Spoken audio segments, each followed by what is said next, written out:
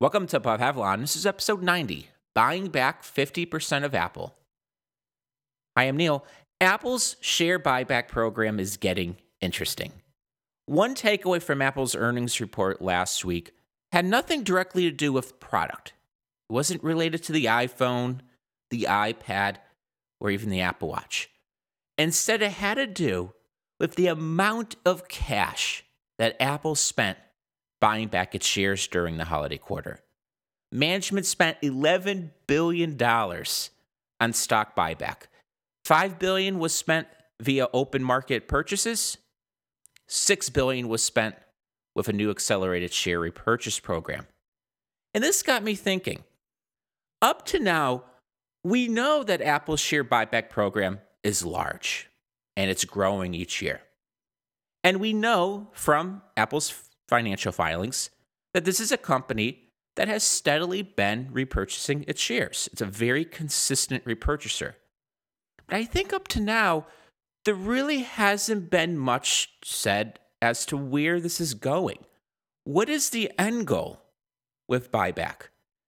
Given the amount that Apple spent on buyback this holiday quarter, it got me thinking about some of the numbers. In my model, I began to look out a couple years.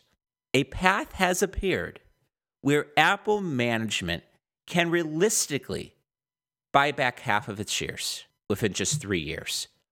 And this isn't a pipe dream. As we will see in this episode, the steps that Apple would need to take to get to this point, they're realistic. They're actually doable. There's a few things that I want to cover in this episode. We'll begin with a little bit on just the background with share buyback.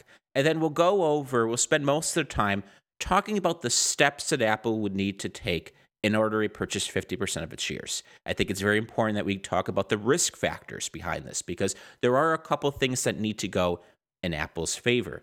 And then we'll take a step back and we'll look at what I really think is going on here in terms of buyback, Wall Street, and the relationship between Apple and Wall Street. In terms of share buyback, we did discuss some of the basics behind buyback in episode 41, Apple's record stock buyback. So if you haven't listened to that episode and you do want a little bit more information about buyback, I would recommend episode 41. In addition, I previously published an Apple stock buyback primer, which goes into detail about Apple's buyback, my overall thoughts. That was previously sent to Above Avalon members. I'll talk a little bit more about that at the end of the episode. But in today's episode, I actually want to spend a little bit more time just talking about some of the basics behind buyback, and more importantly, addressing some of the myths that I've been hearing concerning Apple's stock buyback program, because I think a couple of these have gone way out of hand. Simply put, share buyback is the opposite mechanism of an IPO or a secondary offering. So we see Snap running towards an IPO. What Snap's doing is selling shares in order to raise cash. Well, with buyback, it's the opposite. So we have a company taking excess cash, or what we would hope is excess cash, and using it to buy back shares from investors. In Apple's case, those shares are retired, which means they're removed from the market. So that's a lower share count as a result. We'll cover this in a few minutes, but if you look at Apple's outstanding shares, it's been declining in recent years. So why do companies buy back their stock in the first place? What's the point? There's a few reasons. The first one, which I think is the most important, it's a great signaling effect. Management teams use buyback to signal to Wall Street confidence in future prospects. So if there's doubt about a company, a management team could announce a buyback, tell Wall Street we're going to use cash to buy back our shares because we think the future is so bright. Share buyback is also a way for management teams to tell Wall Street, we think our stock is undervalued. We are so convinced we are willing to take cash and buy those shares. Now, when I was a sell-side analyst on Wall Street, I would see this quite a bit. Management teams, usually ones who weren't performing too well, they would announce buyback programs, and it would say something along the lines of, we are confident in our future, we think this is a great use of shareholder cash. Really what they were trying to do was tell Wall Street investors, analysts, really anyone who was willing to listen, that things look bright and they're confident things are going to improve.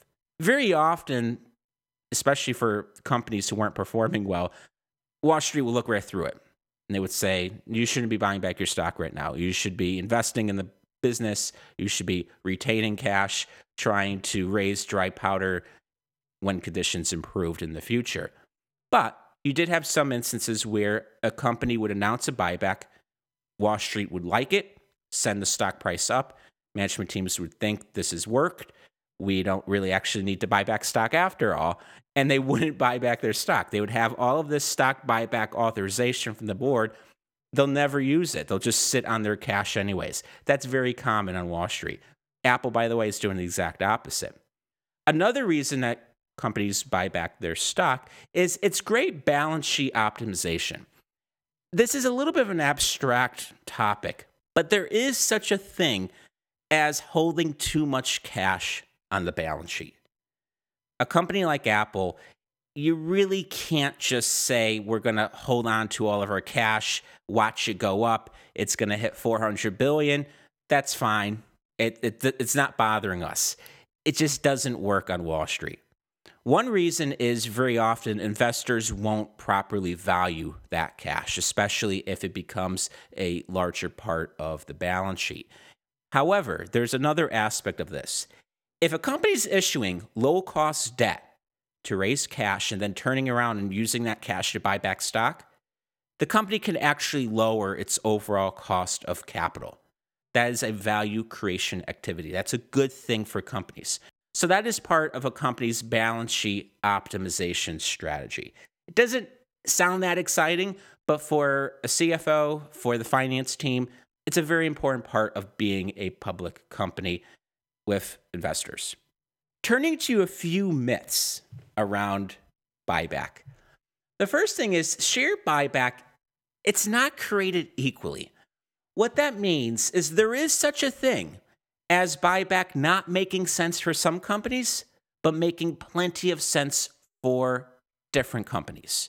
So there may be different industry dynamics, certain company-specific issues that would make buyback a very poor choice of cash use for one company.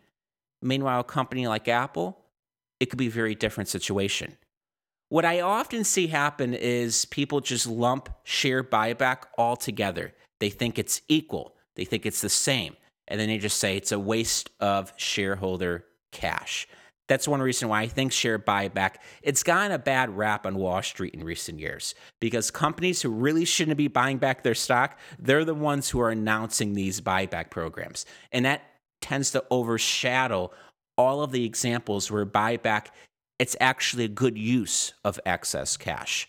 Another myth about buyback is that it creates value for shareholders.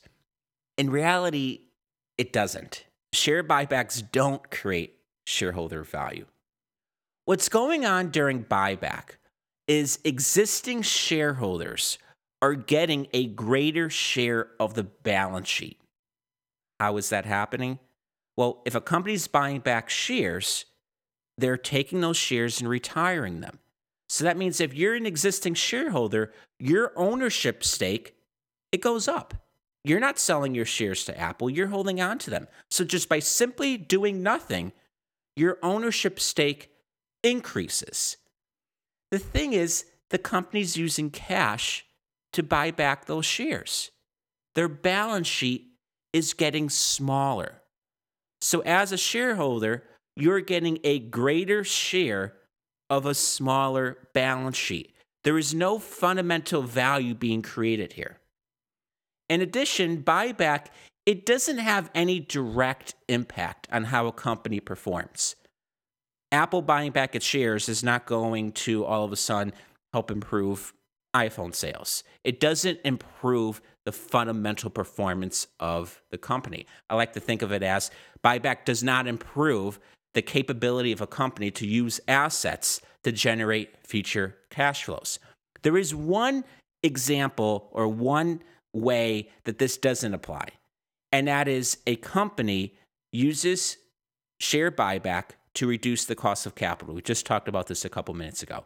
In that instance, you do have value creation. because when the cost of capital goes down, you could have a company actually increase its value that way. I think one reason why a lot of people think share buyback creates shareholder value is because if you're an existing shareholder and your ownership of that company goes up, you get access to additional earnings. EPS rises. Again, it makes sense. Share count goes down, earnings at an absolute basis stay the same. That means EPS, earnings per share, go up. But that's not creating shareholder value. You're just simply getting a greater share of earnings. The third myth is that Apple is using buyback to secretly go private. You see this a lot. Is management trying to do something sneaky? It's been circulating for years, and it's not true. What's going on here is that as Apple buys back its shares, management's not holding on to them. The company's not holding on to them. They're being retired. They're being removed from circulation. So over the past 4 years, Apple has spent $144 billion on buyback. However, the company is nowhere closer to being able to go private. This excludes or this ignores the actual aspect of who would actually be buying Apple. Would it be a third party? Would it be private equity? We're not going to get into that. But needless to say, Apple is not using buyback to go private. At this point, I want to turn to some of the numbers. So since kicking off its buyback program in 2012, Apple management has repurchased 20% of Apple's outstanding shares.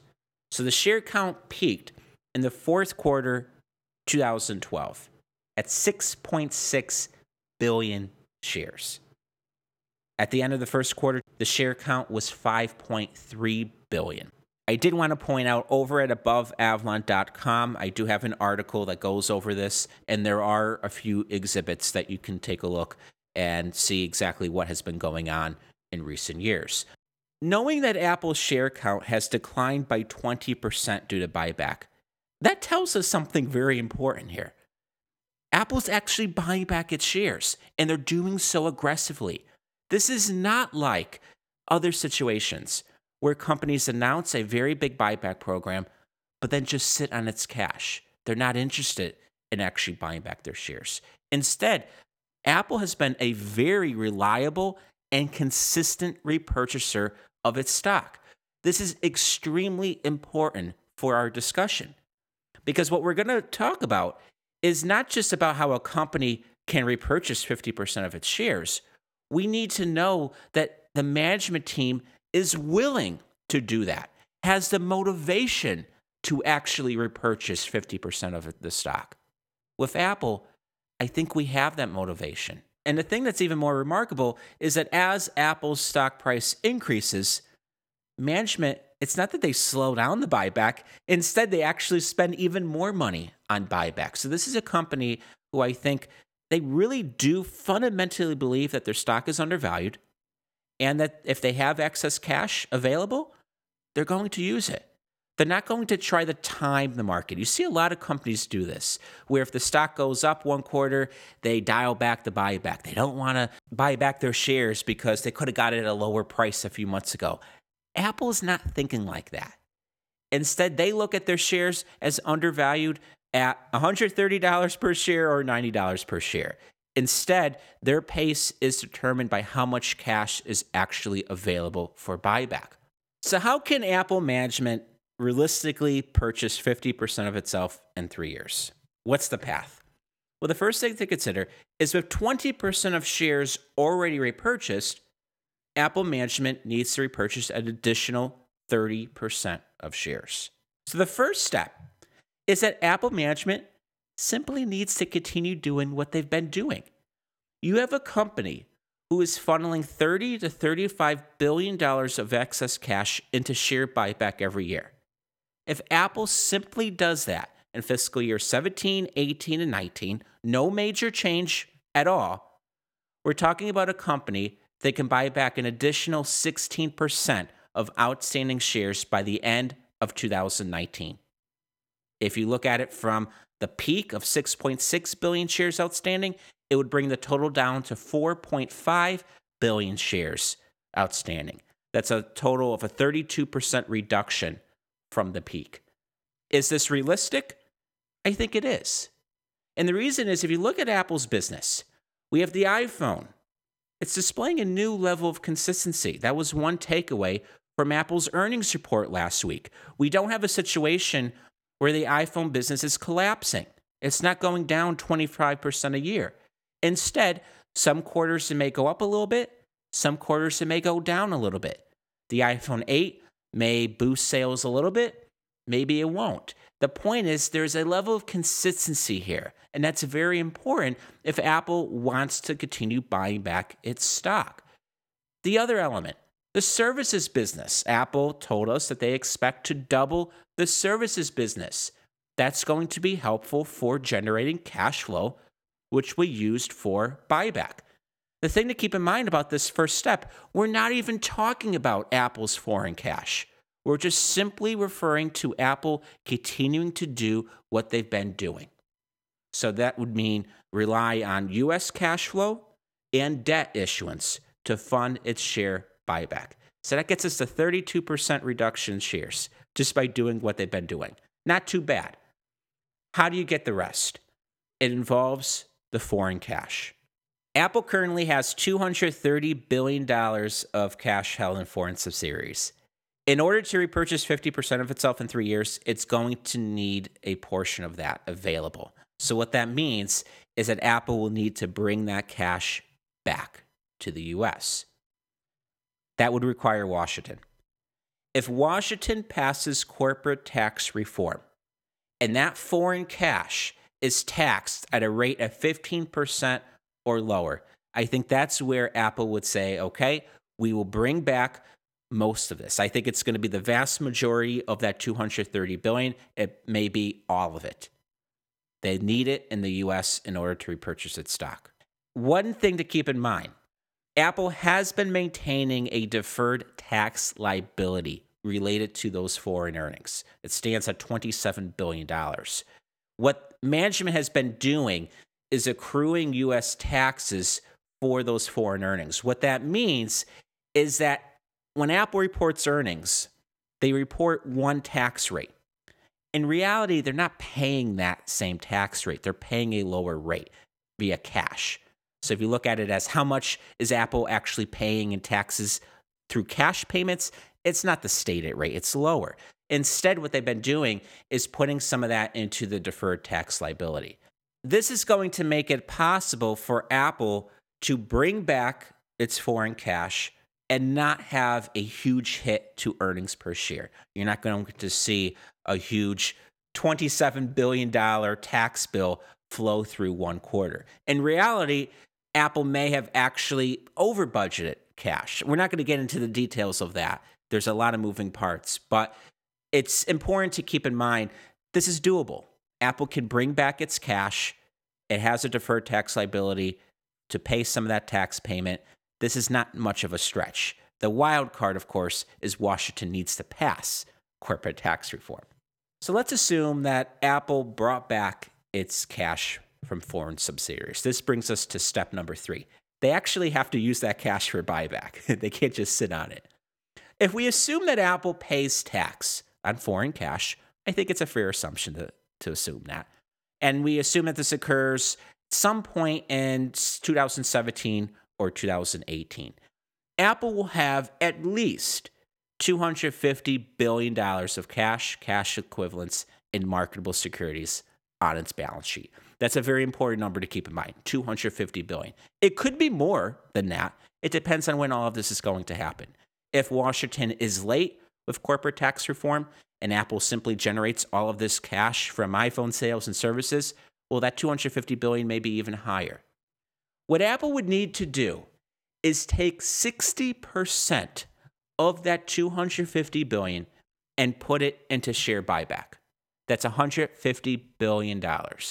If they do that, they can buy back 23% of outstanding shares. If we go back to that peak share count, 2012, before Apple started to buy back their shares, it was 6.6 billion.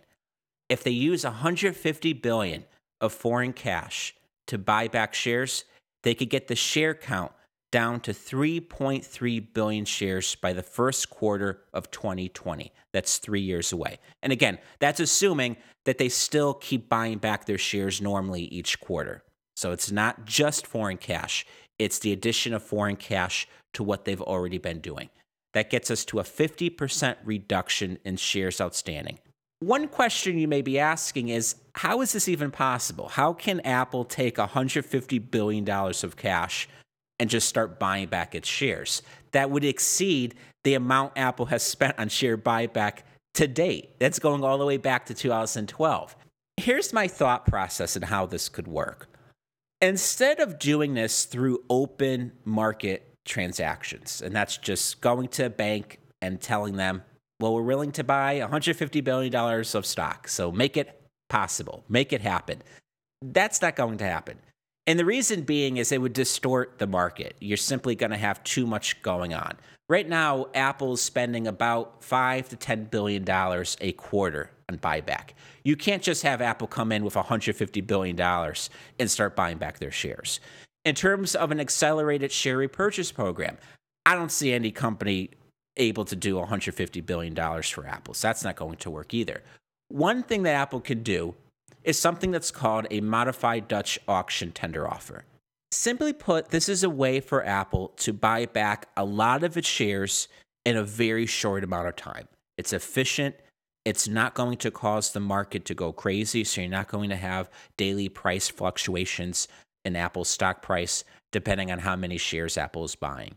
If we assume Apple is successful in buying back $150 billion of its stock through this tender offer, the company would still have close to $100 billion of cash left over on the balance sheet. I don't want to make this seem like Apple brings back all of its foreign cash and then just puts it all in share repurchases. I don't think that's responsible, and I don't think that's what Apple will do. This is a company that still needs quite a bit in order to fund the business, focus on R&D, continue its M&A strategy, so it needs a cushion. And I think $100 billion, that's a pretty good size cushion. In addition, we have to remember that Apple would be generating close to $50 billion of cash each year.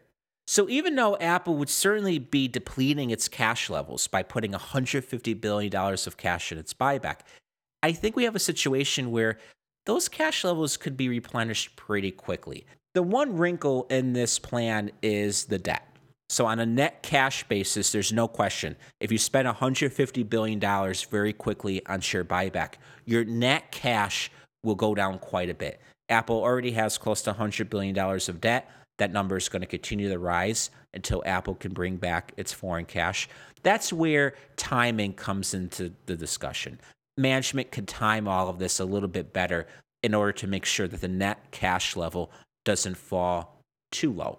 But I think the big point of this is that Apple can actually buy back $150 billion of its stock. It is not impossible. It is not a pipe dream. And this goes back to what we were talking about in the beginning of the episode. The key factor in all of this is that Apple management needs to be willing to do this. They need to have the motivation to do this. And I think with this management team, we have that. I think they have shown a desire that if they have the cash available for buyback and the shares are still undervalued in their opinion, they're going to take that opportunity. This brings us to the risk factors in this plan, because there are a couple things that need to go in Apple's favor for this to actually happen. The first thing is Apple's business needs to do well. If the iPhone business begins to turn negative, and we're talking about iPhone unit sales going down more than 10% year over year, you're going to have a situation where Apple's cash flows will begin to go down. They will begin to get constrained. That could impact share buyback. So in our discussion, we are assuming that everything basically stays constant. iPhone sales go up or down a little bit. The services business does see growth. Any change in the negative regarding that could have an adverse impact on the buyback. In terms of corporate tax reform, if there are any strings attached to the cash that Apple brings back from foreign subsidiaries, that could have an adverse impact on Apple's ability to use that cash to buy back shares. So if Washington lowers the tax rate on foreign cash, but then says, well, you can't use this for capital management. It needs to be put towards building factories or hiring people. You could see how, well, that's a problem here. Apple won't have that cash available for buyback. There are things Apple can do to move money around and still be able to fund a certain amount of buyback. But I think the big picture is the path to 50% of shares outstanding being purchased, it's hurt if there's strings attached. The one thing is, if Washington simply lowers the tax rate and doesn't actually get rid of it, I think the odds of strings being attached to that cash go down. I don't think Washington would say, Apple, you need to spend it like this, or that's it. You can't use it for anything else. And of course, we have to mention, you need corporate tax reform. If that doesn't happen, if Washington can't come to agreement, then Apple can't bring back its cash. It's that simple. Apple has said time and time again, unless the tax rate is lowered, they're going to keep that cash offshore. Tim Cook did sound confident. He thinks corporate tax reform is going to happen in 2017. We have to see. Apple management needs to have the proper board authorization. So this is a management team that each year you get a different type of authorization from Apple's board of directors. Very often management is in discussion with them trying to figure out what makes the most sense. However, of course, you do need the official buyback authorization. If you look at what has happened in the past, it's clear that something would need to change in order to allow such a significant amount of shares to be bought in a short amount of time. You don't see Apple's board giving them hundreds of billions of dollars of authorization for each year. I think one way this could happen is maybe the board grants management a larger and larger authorization, and they extend the timeline into fiscal year 18, 19, fiscal year 20. So by extending it out, you're actually adding flexibility. So the point is, the board needs to give management authorization. You can't just have Tim Cook and Luca go out and start buying shares without that authorization. And the last risk factor, which is probably the most important one, is a rising Apple share price. If Apple's stock price goes up, it becomes that much more expensive for Apple to buy back its shares. So if we run with a very simple example, if Apple shares go up in price 10% in 2017, it's going to be 10% more expensive for Apple to buy back its shares in 2018. You can see how this becomes a problem if Apple's trying to buy back 50% of its shares. If the price keeps going up as they buy back shares, it's going to become harder and harder for them to reach 50%. Of course, if Apple's stock goes down in price, the reverse happens. It actually becomes easier for Apple to repurchase 50% of its outstanding shares because for the same amount of buyback, you can get additional shares. This brings us to the big picture regarding this discussion. If we take a step back and kind of look at this from a higher level, Apple's iPhone and services businesses are throwing off more cash flow than management needs to run the business. So they turn the lights on, pay salaries, invest in the future through R&D and M&A. All of that is taken care of with cash flows, and they still have a lot of excess. So you have a company who is pretty much generating hundreds of billions of dollars of excess cash. Very rare in Wall Street. The numbers are daunting. With Apple shares trading at $130, market cap right around $700 billion, Wall Street doesn't think Apple will spend $250 billion on buyback over the next 3 years to repurchase 50% of its shares. Wall Street thinks Apple is bluffing. Meanwhile, look at Apple management. Look at how they're buying back shares as fast as they can. This may produce a situation where Wall Street is actually willing to call out Apple on a bluff. They don't think Apple's going to repurchase those shares if it brings back its foreign cash. They either assume Apple will spend it on big M&A, just sit on it, do something else. In that situation, Apple's share price may not go up. It may stay around $130. And that would make it that much easier for Apple to actually accomplish what we're talking about and buy back 50% of its stock. It's a very weird dynamic, and you don't see this too often on Wall Street, where a company the size of Apple is generating so much excess cash, hundreds of billions of dollars. Meanwhile, the stock is currently trading at a discount to the S&P 500. Something doesn't add up. And I think in the coming years, this is going to become a very big issue. If Apple is successful in buying back 50% of its outstanding shares, that would mean that a shareholder, as of year-end 2012, would have seen their ownership stake in Apple double in just 7 years by simply holding on to their shares. They didn't need to do anything. That is quite rare on Wall Street, and I think it just goes to show that investors are going to give Apple's capital management program, especially the buyback, quite a bit more attention in the coming years. That's going to do it for today's episode. As I mentioned at the beginning of the episode, if you want more information on share buyback, I recommend listening to episode 41, Apple's record stock buyback. In addition, I previously sent out an Apple stock buyback primer to Above Avalon members, and so that goes into details on everything about buyback programs, how it includes clues, the 2 ways Apple buys back stock, disclosures regarding buyback, my overall view on Apple's buyback. So all of that was included in one daily update that I sent to Above Avalon members. I'll also include a link to that in the show notes. Turning to some of the other Apple topics that have been focused on this past week, all of these were sent out in the daily updates to Above Avalon members. I went over Apple's most recent 10Q, so I had a number of takeaways from that document. I also went over how I derive Apple Watch sales. There's been a lot of debate about how does one actually get Apple Watch sales from Apple's financials. I went through all the details. I went through my model, basically step by step as to how I derive Apple Watch sales each quarter.